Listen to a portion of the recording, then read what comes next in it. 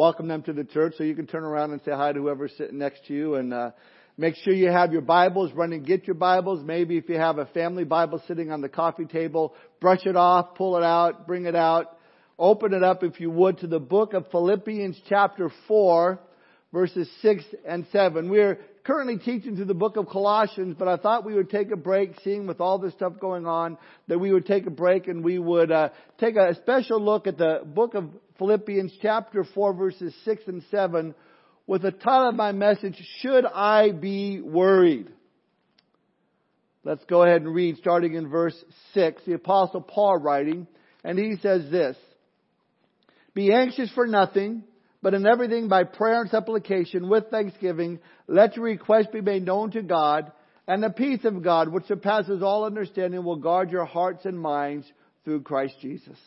Let's pray. Father, we thank you for this time together, Lord, for wherever we are, Lord, we are able to get together, open up your word, and know, God, that you will speak to our hearts. Holy Spirit, we thank you for being here and being able to show us what we need to do, Lord, as we look to your word.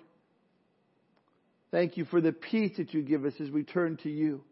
And Father, I do pray if there's anyone listening that is yet to know you as their Lord and as their Savior, they're not born again, they've not repented of their sin, they're not saved, Lord, would you especially speak to their heart this morning? Show them their need for you and they would turn to you today. So we thank you for our time. We ask that you would bless it. We commit it to you. In Jesus' name we pray. Amen. The story I found of a salesman who was driving on a lonely country road one dark, rainy night, and long before the times of cell phones, and he had a flat tire. He gets out of the car and he looks in his trunk, but there's no lug wrench. So he looked in the glove box. He looked under the hood. No wrench anywhere. Man, he thought, I've got to get to that meeting in the morning or else it's over. So he started walking down this country road in the pouring rain and towards a dimly lit farmhouse. He thought for sure the farmer would have a lug wrench that he could borrow. Of course, he thought it's late at night. The farmer would be asleep in his warm, dry bed. Maybe he wouldn't even answer the door. And even if he did, he'd probably be angry because I woke him up in the middle of the night. And the salesman, picking his way, blind in the dark, stumbled on, and now his shoes were wet. His clothes are wet. He was soaking wet. He continued to think, well, even if that farmer does answer my knock on his door, he's probably going to say something like, what's the big idea, waking me up at this hour? Well, that thought made the salesman very angry. What right did that farmer have to refuse him a lug wrench? I mean, after all, he's stranded in the middle of nowhere, soaked to the skin. The farmer was a selfish dog, no doubt about that. Salesman finally reached the house and banged loudly on the door. A light went on the inside and a window opened above. A voice called out, "Who is it?" His face white with anger, the salesman called out, "You know very well who it is. It's me. And you can keep your blasted lug wrench. I wouldn't borrow it now if it was the last one on the earth." I thought it was funny. We get worried over the simplest things, and we in our own minds allow it to build and build and build to the point where we too can respond angrily. We can respond hastily because we didn't trust in the Lord's provision. We start thinking about it. We start wrestling with it and wondering how this is ever going to soon. You're angry. You're angry with your wife. You're angry with the kids. You can't see the Lord's provision even if it was attached to your eyeballs. And that's a problem that many people face today. But that's why God has given us His Word.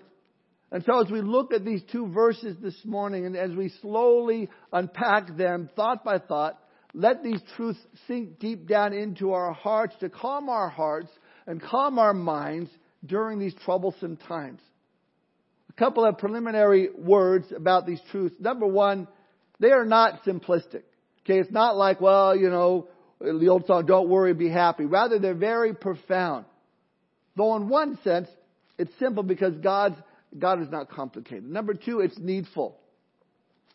I've met many people who live in verse 6 but never make it down to verse 7. Number three, it's radical. If you can make it from verse 6 to 7, it can radically change your outlook and change your life. Let me ask you this morning, how is the stress in your life today? Is there worry? Is there anxiety? Well, within these verses, we see the cure to worry. And that's what we're going to look at this morning. If you're taking notes, we're going to see three things. We're going to see, number one, the problem. Number two, the prescription. And number three, the promise. Number one, the problem. Someone once said, don't worry about the world coming to an end today. It's already tomorrow in Australia. What price would you pay for peace of mind? What price would you pay to be free from worry? The problem is today we are in an epidemic epidemic of worry, but it's not the COVID-19 epidemic. It is the epidemic of worry. We are living in worrisome times. Earthquakes in Utah, plagues of locusts in Africa, staying indoors because of this virus.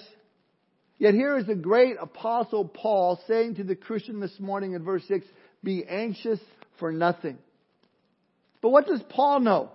I mean, he wasn't dealing with a global epidemic. He was probably kicking back on some Mediterranean beach. Not exactly. He was incarcerated. He was under house arrest because he had appealed to Caesar as a Roman citizen. And he was waiting his time where he would have his moment with the leader of Rome. Now, he didn't know what was going to happen. He might be beheaded tomorrow. He didn't know what his future was going to be. And then to make matters worse, some of the believers were against Paul, and they're criticizing Paul. Others were for Paul. So here is Paul in this difficult situation. He's trapped in this prison cell under house arrest. He doesn't know what his future is going to bring. And what does he say? Verse 6, be anxious for nothing.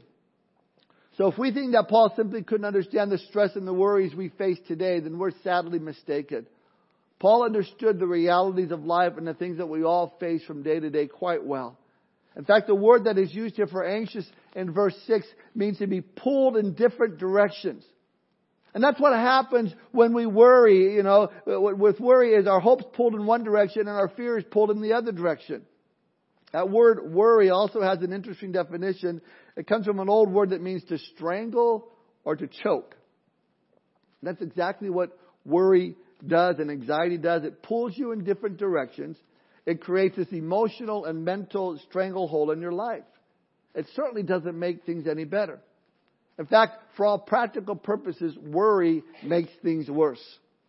Modern medical research has proven that worry actually breaks down your resistance to disease, and it actually causes disease in the nervous system, specifically in the digestive organs and the heart. Researchers have revealed that 79 to 90% of all visits to primary care physicians are stress-related complaints. Charles Mayo, the founder of the famed Mayo Clinic, said he never knew anyone who died of overwork, but he knew many who died of worry. He said, quote, you can worry yourself to death, but you'll never worry yourself to a longer life.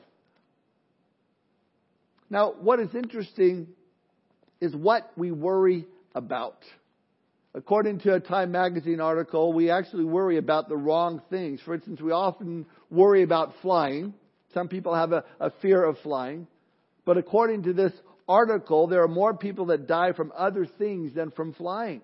For instance, in 2014, 492 people died from flying. And that this article states that 600 Americans die each year from falling out of their beds. And then there's the fatal plunge down the stairs, or there's that bite of sausage that gets lodged in your throat, or that tumble on that slippery sidewalk as you leave your house. So basically, if we don't fly, if we don't eat, if we don't sleep in a bed, if we don't go downstairs or walk on the sidewalk when it's raining, we're good to go, right? We are a nation that's filled with anxiety, filled with worry. Time magazine did another survey on the effect of watching the news, and this is what they found. More than half of Americans say the news caused them stress, and many report feeling anxiety, fatigue, or sleep loss as a result, the survey shows. Yet 1 in 10 adults check the news every hour, and fully 20% of Americans report constantly monitoring their social media feeds, which often exposes them to the latest news headlines, whether they like it or not. And then there are those personal worries we place ourselves in. We're concerned about our health. We're concerned about our family. We're concerned about our future. In fact, another poll was done and people were asked what they worried about the most. Out of the 2,000 people polled, what do you think made the top of the list that people worry about the most? You think, well, a threat of nuclear war or the threat of losing their health? No. Whether or not you're attractive made the list. So worrying about your physique. But the number one fear that people had in the world today when this poll was taken was getting old in general. So I can get nuked, I can get sick, but how do I look in this outfit? And do I look old to you? Jesus had something to say when we worry for things like that in Matthew 6:25. He said this, "Therefore I say to you, do not worry about your life, what you will eat or what you will drink, nor about your body, what you will put on. Is not life more than food and the body more than clothing?" So the Lord tells each of us today, don't worry about what you're going to eat. Don't worry about what you're going to drink. Don't worry about what you wear, your clothes, and don't worry about life. Now, let me say this. Jesus wasn't saying that we shouldn't think about or be concerned with the needs of this like food or clothing. Jesus didn't say don't think about food, don't concern yourself with clothing. No, He said don't worry about these things. Yes, concern yourself with them, absolutely. You need to think about a roof over your head and clothes on your back and food in your stomach. That's important and that's something we all need to consider. So Jesus is not saying don't think about these things. What He is saying is don't be obsessed with these things. Don't have anxiety about these things. Why? Well, because worrying doesn't make things any better. In fact, it makes things worse. It's a worthless activity. It's like in a rocking chair. You're always moving, but you're never getting anywhere. So don't panic. Don't react out of fear. So often, that's our first reaction in situations like these. What are we going to eat? Let's rush to the store. Let's rush to the store because we're worried there won't be any toilet paper left. We have a friend that lives in Kansas City who let my son Joey know that he's out of toilet paper. But he said to Joey, it seems that ever since I've run out of TP, I felt I've had to go to the bathroom way more often. And it's probably true. So you run to the store and you spend all this money on food because there may never be food again available for us. And so you get all the TP you can. You bought all the hand sanitizer you could. You got all the Clorox wipes you can find. Every mask there is. I'm not saying there's anything wrong with these things. I'm saying it's wrong to hoard these things. So then you begin to crawl in bed at night and now you're worried because Pastor Tom said 600 Americans die each year from falling out of their beds. So you turn on your TV and to take your mind off of that and they're still talking about this virus on TV. How it begins with a dry cough and suddenly you feel like you have a dry cough. And then it says it starts with a fever and you go, honey, do I feel hot to you? And then it says your stomach starts to hurt and you realize all 300 rolls of TP you just bought are still in the trunk of your car. And now you're lying in bed going, I'm probably not going to make it through the night. I know that I have this virus. And you lay in bed and you toss and you turn and you toss and you turn till finally your husband wakes up and turns to you and says, what are you doing? And you say, well, I'm planning my funeral. What? You're not even sick. Yeah, I was just thinking, who will you marry once I'm gone? Guys, if your wife ever says that to you, the safe answer is no one. But you're not thinking. You're worrying. And you're not sleeping. And tomorrow you're going to wake up, but you'll have that look that says, I need 2 or 3 cups of coffee because I only got 3 hours of sleep. And then you drink the coffee. Now that starts the caffeine anxiety. Listen, we need to ease up. We need to relax.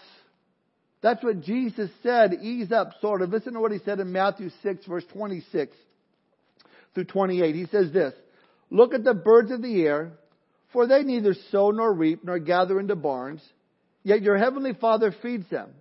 Are you not of more value than they?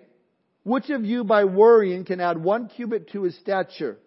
So why do you worry about clothing? Consider the lilies of the field, how they grow. They neither toil nor spin. They neither toil nor spin. Think about it. Have you ever seen a sparrow sweat? We used to have a bird feeder in our backyard, and all the time that I've seen birds come in and out from that feeder, I've not once seen one fly up, eat a little, and then stash them under his wings for later. And they kind of take off flying a little crooked because they have this food under their wings and the sweat is dripping down from their beak. I've never heard of one of them, worrying about making their rent payment on their nests. Or think of the grass, the lilies of the field, Jesus says. Do they toil over blooming? Gotta bloom, gotta bloom, gotta bloom. I don't know what I'm going to do. I gotta bloom. No, God says ease up. And he goes on in Matthew chapter 6, verse 30 and 31. If God so clothes the grass of the field, which today is, and tomorrow is thrown into the oven, will he not much more clothe you, O you of little faith? Therefore do not worry, saying, what shall we eat, or what shall we drink, or what shall we wear? For after all these things the Gentiles seek. What he is saying is the Gentiles are the ones that don't know God. People who don't know God should be filled with worry. People who don't know God are filled with tension. But the people who do know God, those who know that He is the perfect provider, the perfect protector, that He is God on high, sitting on His throne in control, those people are the ones that have nothing to worry about. One study done on worry that came up with these figures. 40% of the things that people worry about never happen. 30% of the worries are related to past matters which are now beyond the patient's control. 12% have to do with anxiety about health, even though there is no illness except in the imagination. 10% is worry about friends or neighbors, even in most cases there are no reason for that anxiety. Just 8% of the worries seem to have some basis in reality. What that is saying is 90% of the worries that we worry about never happen.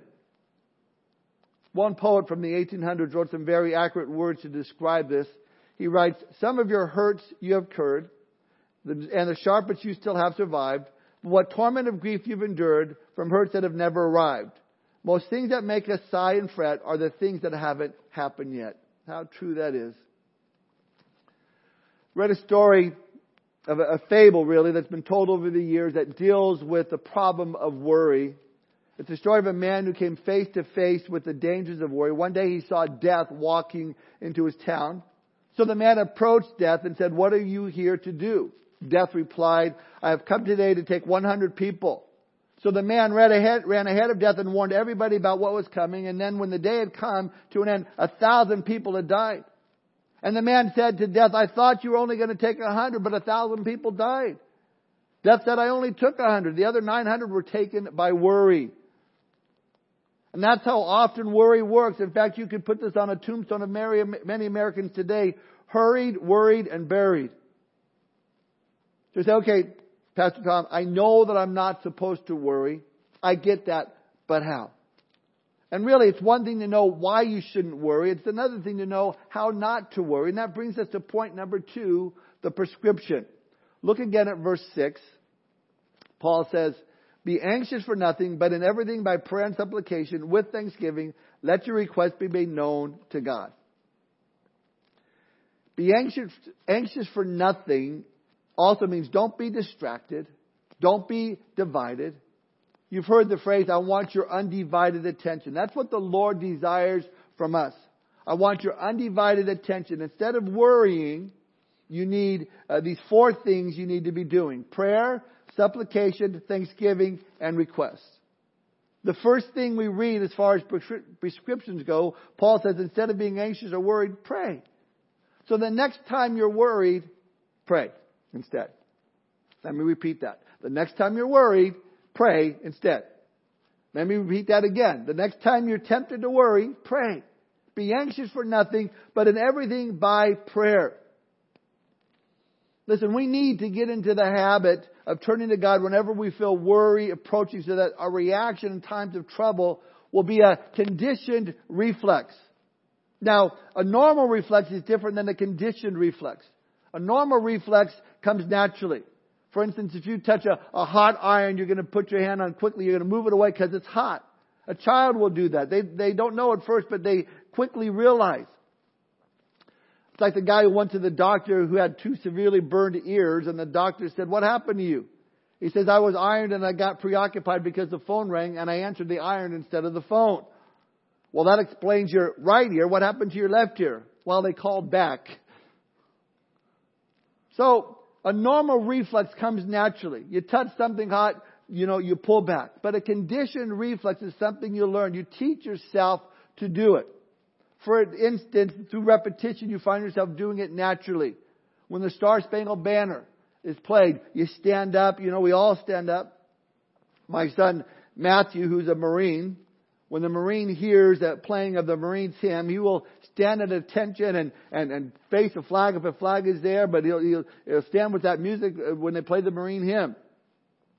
My son Joey was FaceTiming Matt the other day and started playing the Marine Corps anthem on his guitar, and Matt was in his bunk, and immediately he jumped out of his bunk, stood at attention, and his roommate did the same thing. I thought it was pretty funny. It's a conditioned reflex. Now let's apply the same principle to fear and worry. Our natural tendency when things worry us is not to pray, it's to worry. Something happens, oh no. And we go through these scenarios like I was talking about that just start stacking up like dominoes in our mind. What if this happens? What if that happens? What if I get this virus? What if my kids get it? What if my parents get it? But here's what we need to teach ourselves to do. Natural reflex is to worry. Conditioned reflex is to pray. Now, it's not what you naturally want to do. Bad news comes on the phone. What do? Stop. Gather your family together. Say, let's pray. This is what you do. You just pray right there in the moment. That's what we're being taught here in Scriptures. Oftentimes when we face adversity, our first instinct is to turn to people for help. And God can work through people. He can provide through family and friends that help us, no question. But ultimately, we need to turn to God first when trouble comes. So pray. Pray first. It's not a new truth to many of us that prayer is a great comfort in uneasy times and a mighty warrior against worry. But I'm convinced that we are confused about the way prayer actually works for us in such stressful and difficult days. See, when Paul calls us to pray, does that mean that when we pray, all the things that we worry about are all going to be straightened out for us and that all of our troubles are going to go away and the sun's going to shine and it's all going to be great? Not necessarily. During World War II, an Army chaplain wrote an article on prayer that really should do away with that kind of thinking, and it really hits home. This article was called "Some Pray and Some Die." Let me read it to you, and I quote, "Is there such a thing as getting the breaks in prayer? What about the fellow who prays regularly but gets killed regularly? I wish people would stop writing about the soldiers who pray and have their prayers answered by not getting killed. Why do all the other soldiers seem to get the wrong answer? What I want to know is this: what sort of extra special superpowered prayer is needed to make everything turn out the way you want it? That sounds fictitious, almost irreverent, but I'm really serious. I really want to know. I am an Army chaplain and I could use some special prayers with my men, and heaven knows we need them badly at times. Because the fact is there are always more men who pray to come back than there are men who get back. Quite a lot more. What is the deciding factor?" And he goes on to say this: "The thing for all of us to remember is this: someone else does the answering. What you have in mind may not be what God has in mind. If you ask Him something, you must be willing to take what He gives. That is why I'm a bit depressed by the writings of those who try to get other people to pray by telling them that you get what you want. People must learn to want what they get. When I talk to soldiers about prayer, I try to tell them that they must be adults. God expects us to be men. Only children demand a happy ending to every story. How old must we be before we begin to realize that even prayer can't get us everything we want unless the thing we want is right for us to have? Who gets the breaks in prayers? Nobody. There's no such thing. We get what God in His infinite love and foreknowledge sees fit to give. That's not always the same as getting what we want, but it ought to be." End quote. So then if prayer does not always change our situation so that it no longer worries us, then what is the value of praying? Here's the answer. Prayer does not always change the situation and make it better, but prayer always changes us. Prayer always makes us better. Notice in verse 6 that the word for prayer also is the word for adoration, devotion, and intercession. It's worship. So instead of worry, we need to worship. Prayer is worship. It's worship. And that's how we begin. That's why it says with prayer and supplication. Supplication is the petition part. So instead of worrying, we need to worship. Why? Because what happens when you worship? When you worship, suddenly our God is magnified. He is lifted up. And you begin to contemplate His greatness and His power. And our worries get smaller and smaller. I mean, think about your prayers. We pray, Lord, would you provide for this and provide for that? And there's nothing wrong with asking for His provision. But how about starting out with worship? Don't get me wrong. There's nothing wrong with quick prayers either. Getting to the point quickly, especially if, like the earlier point I made, you're falling down the stairs or falling out of your bed or choking on a piece of sausage. Skip the formalities. Let's go for it. Let's pray. But the idea here is to contemplate the greatness of God. To worship Him first. Why do we do that? Because it puts our problems in perspective. Listen to this. Big God, small problems. Big problems, small God. See, if I see God in all His glory, I will see my problems in their proper perspective. It's not that your problems aren't serious. It's just that your God is greater. And if I see that, then it will change the way that I pray. So I might pray, Lord, I just want to praise you for your power and your love and your goodness. Lord, I thank you that you are in control of my life and that you have not forgotten me. You have not abandoned me. And now, Lord, I bring this need to you. So it kind of gives you a little solid theology before you even really get into prayer. Oswald Chambers, in his devotional book, My Utmost for His Highest, asked this question. Are you obsessed by something? He says we are to be obsessed only by the presence of God.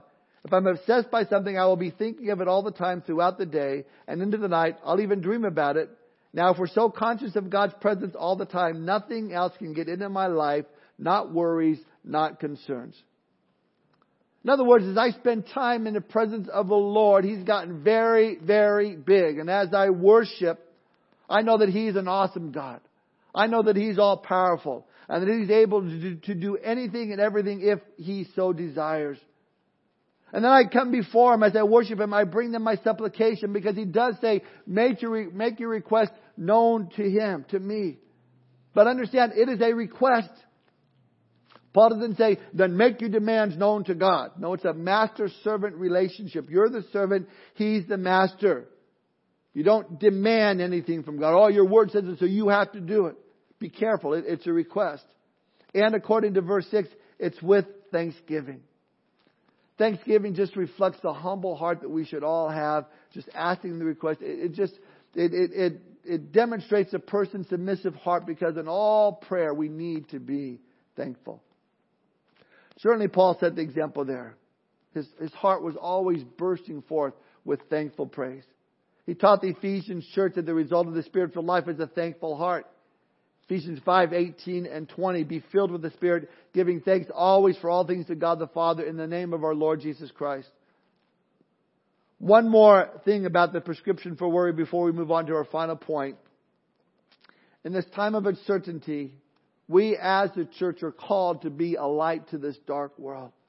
And we have the greatest opportunity as believers to point people to Jesus Christ, to share our faith, to speak out about how great our God is. People are looking for answers. And I know that for many of us, when it comes to sharing our faith, we doing what God's called us to do, that brings its own set of worries. It seems like we can talk about anything to anybody else, but when it comes to sharing our faith and talking to someone about Christ, it's like our tongue gets twice the size as it normally is in our mouth, and it feels like all we can say is just garble. Maybe you've decided to share your faith with someone, your neighbor, or someone you ran into the store looking for some TP, and you're standing there. And the person's going, man, I don't know this virus thing, what's going on in this world. I don't know what's going to happen. I wish someone knew what the story is. I don't know what's going on. And you're standing there and the Lord's going, you need to share with them the hope. You need to share with them my son Jesus. You need to tell them they can be saved. You can tell them their life can be different. And then you go, oh, I don't know. How do I start? I worried. What do I say? What if I say, do you know Jesus? And we go, oh, okay, that's a little too corny. I know, I'll say, have you been washed in the blood of the Lamb? No, that'll freak people out. No, okay. How about this? Do you know Jesus Christ is your personal Lord and Savior? No, that sounds too religious. Listen, don't worry about stuff like that. In fact, Jesus said that in Matthew chapter 10, verse 18. He said this, He says, you will be brought before governors and kings for my sake as a testimony to them and to the Gentiles. But when they deliver you up, do not worry about how or what you should speak, for it will be given to you in that hour what you should speak. For it is not you who speaks, but the Spirit of your Father who speaks in you. The Father will speak in you and through you. Don't worry about it. Take that step of faith and share with those around us. God is in you. Not only has God provided a way for you not to worry, but He provides a word for you to say when you're questioned about your faith. This is what Jesus is saying here in John 10. Don't you know that my Spirit is inside of you? I will show you what to say when you need to say it. I'm also outside as well, and I'm providing what you need to do and what I've called you to do. So don't worry, it's under control. So number one, the problem, we worry. Number two, the prescription, pray, worship, praise, and thank Him. Make prayer become second nature to you, a conditioned response. And finally, number three, our final point, the promise. Look at verse 7. And the peace of God, which surpasses all understanding, will guard your hearts and minds through Christ Jesus. Paul is saying there is a promise of peace, the peace of God, that most people could never even begin to understand, but you can know it and you can experience it. It's a peace that comes from God in situations where it's unexplainable, how you can have peace in it. It's a peace during this time of pandemic, during this time of fear and worry. And you hear about this threat of this virus growing, but you've conditioned your first response to pray. You're first responder to prayer. Then you begin to worship the Lord and thanking Him for all His blessings. And you made your request, and suddenly you just have this peace in your heart that everything is going to be okay. Why? Because God is in control. And it's that promise of peace that keeps you and I from giving in to worry. It'll guard your hearts and minds through Christ Jesus. In fact, that word there for guard is the word garrison, which means defense force. Paul was promising that when we pray and think and do as God has instructed us, then His peace becomes the defense force stationed at the door of our hearts and minds. The peace guard, keeping anxiety away, providing for us as a Christian the deciding edge when it comes to dealing with the pressures of the day. So you'll not only have the peace of God, but even better, we shall be protected by the God of peace. Again, this peace goes way beyond the understanding of the average person. It passes understanding. This means that it's a supernatural peace. It's a peace that Jesus promised His followers when He said this in John 14:27. Peace I leave with you, my peace I give to you. Not as the world gives do I give to you. Let not your heart be troubled, neither let it be afraid. One thing we know for sure is there's little peace anywhere in this world today, but for the believer in Jesus Christ, we are the only ones that have real peace. I'm sorry? Are we okay? Testing 1, 2, 3. A little bit of technical difficulties. Okay, we're back. Let me back up to what the verse I left off, what Jesus said to His followers in John 14:27. He said this, peace I leave with you, my peace I give to you, not as the world gives, do I give to you. Let not your heart be troubled, neither let it be afraid. John 14:27. One thing for sure, there's little peace anywhere in the world today, but for the believer in Jesus Christ, we are the ones that have real peace. The peace of Christ that Christ brought and bought with His own body. Peace with God is what happens when we repent of our sin and come to Christ and are reconciled. But peace with God is not the peace of God. The peace of God is a piece of God's peace. It's a slice of His composure, His sense of invincibility, a sprinkling of His love. Let me tell you this, God is not up in heaven pacing back and forth going, what am I going to do? What am I going to do? I'm a little worried here. I don't know what I'm going to do. God is at perfect peace because He is peace. And nothing can rob you of peace because it does not come from our circumstances. Peace doesn't come from others around you or this world. It comes from God. We can't manufacture God's peace. It's the supernatural work of God's Spirit. We have this peace because of the assurance that God has our lives under His control. He is continually working to accomplish His purpose. In the North Atlantic, I'm told there are these icebergs there, especially at wintertime. They can be quite, floating around there. And at the same time, there are these ships sailing in the Atlantic that are often caught in these violent storms, and these mighty vessels are tossed back and forth, and you know, they like to blow up like these rafts, little rafts on waves. It's just tossed around. But it's so different for the icebergs. You know, like majestic white castles, they glide peacefully through the storms. They're defiant of the mighty waves which are hurling against them. Why is that? Well, because only 1/9 of the iceberg is on top of the water. The lower part is in the ocean where there's calm. And here's my point. Our lives are hidden with Christ. The storms of life are powerless to take away the peace of God from us. As Laura read this morning, Psalm 91:1 tells us, "He who dwells in the secret place of the Most High shall abide under the shadow of the Almighty." We're told in Isaiah 26, verse 3, one of my favorite verses, "You will keep him in perfect peace whose mind is stayed on you because he trusts in you." Yes, there are many things in this world that will steal our peace and create anxiety in us. But if we don't have peace, it's because we've allowed circumstances to lead us away from God and the peace that He offers. We focus on the wrong things and not of God. And as a result, we have distanced ourselves away from God. God has not moved away.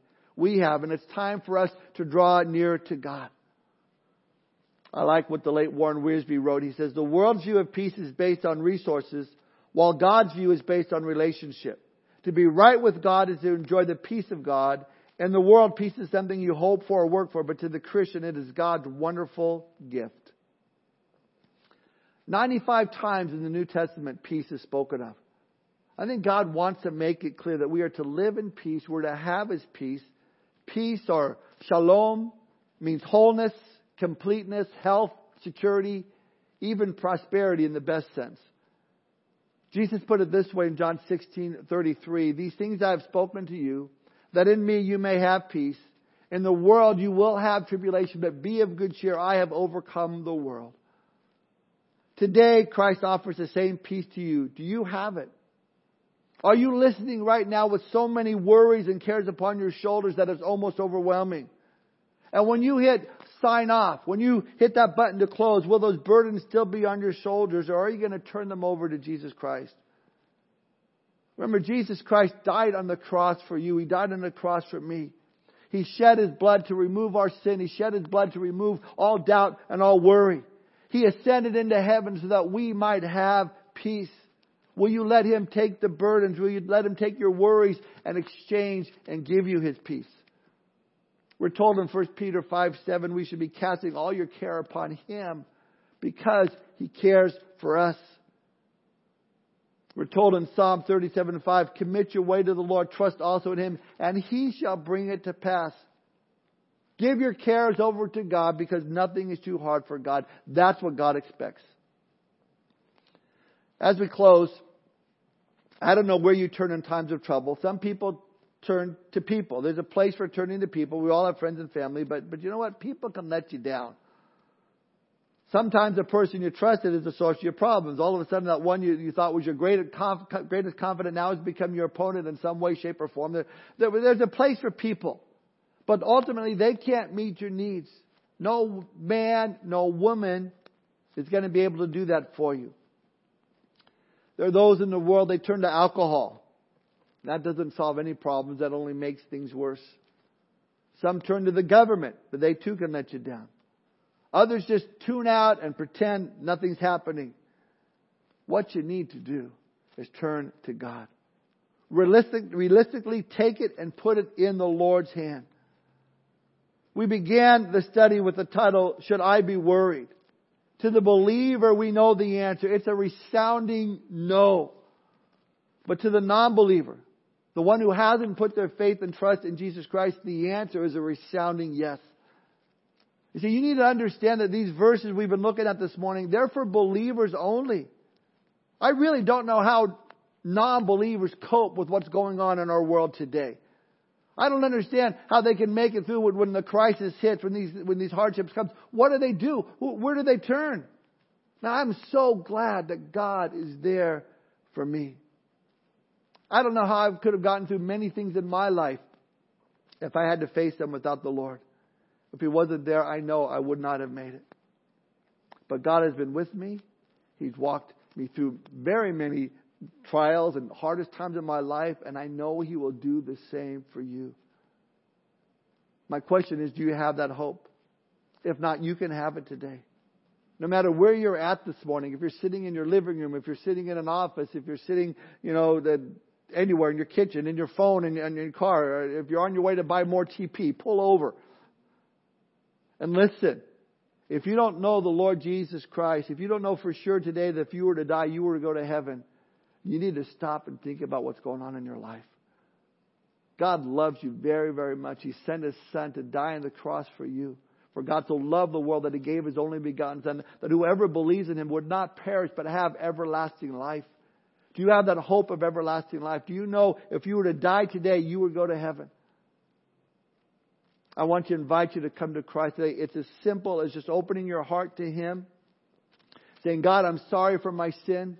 I turn from it today. I repent of it today. Be my Savior. Be my Lord. Be my God. I want to follow You from this day forward. You pray that prayer, and the Holy Spirit will come into your life, forgive you of your sin, give you new life. The Bible says in 2 Corinthians 5:17, if any man is in Christ, he's a new creation. Old things have passed away. All things have become new.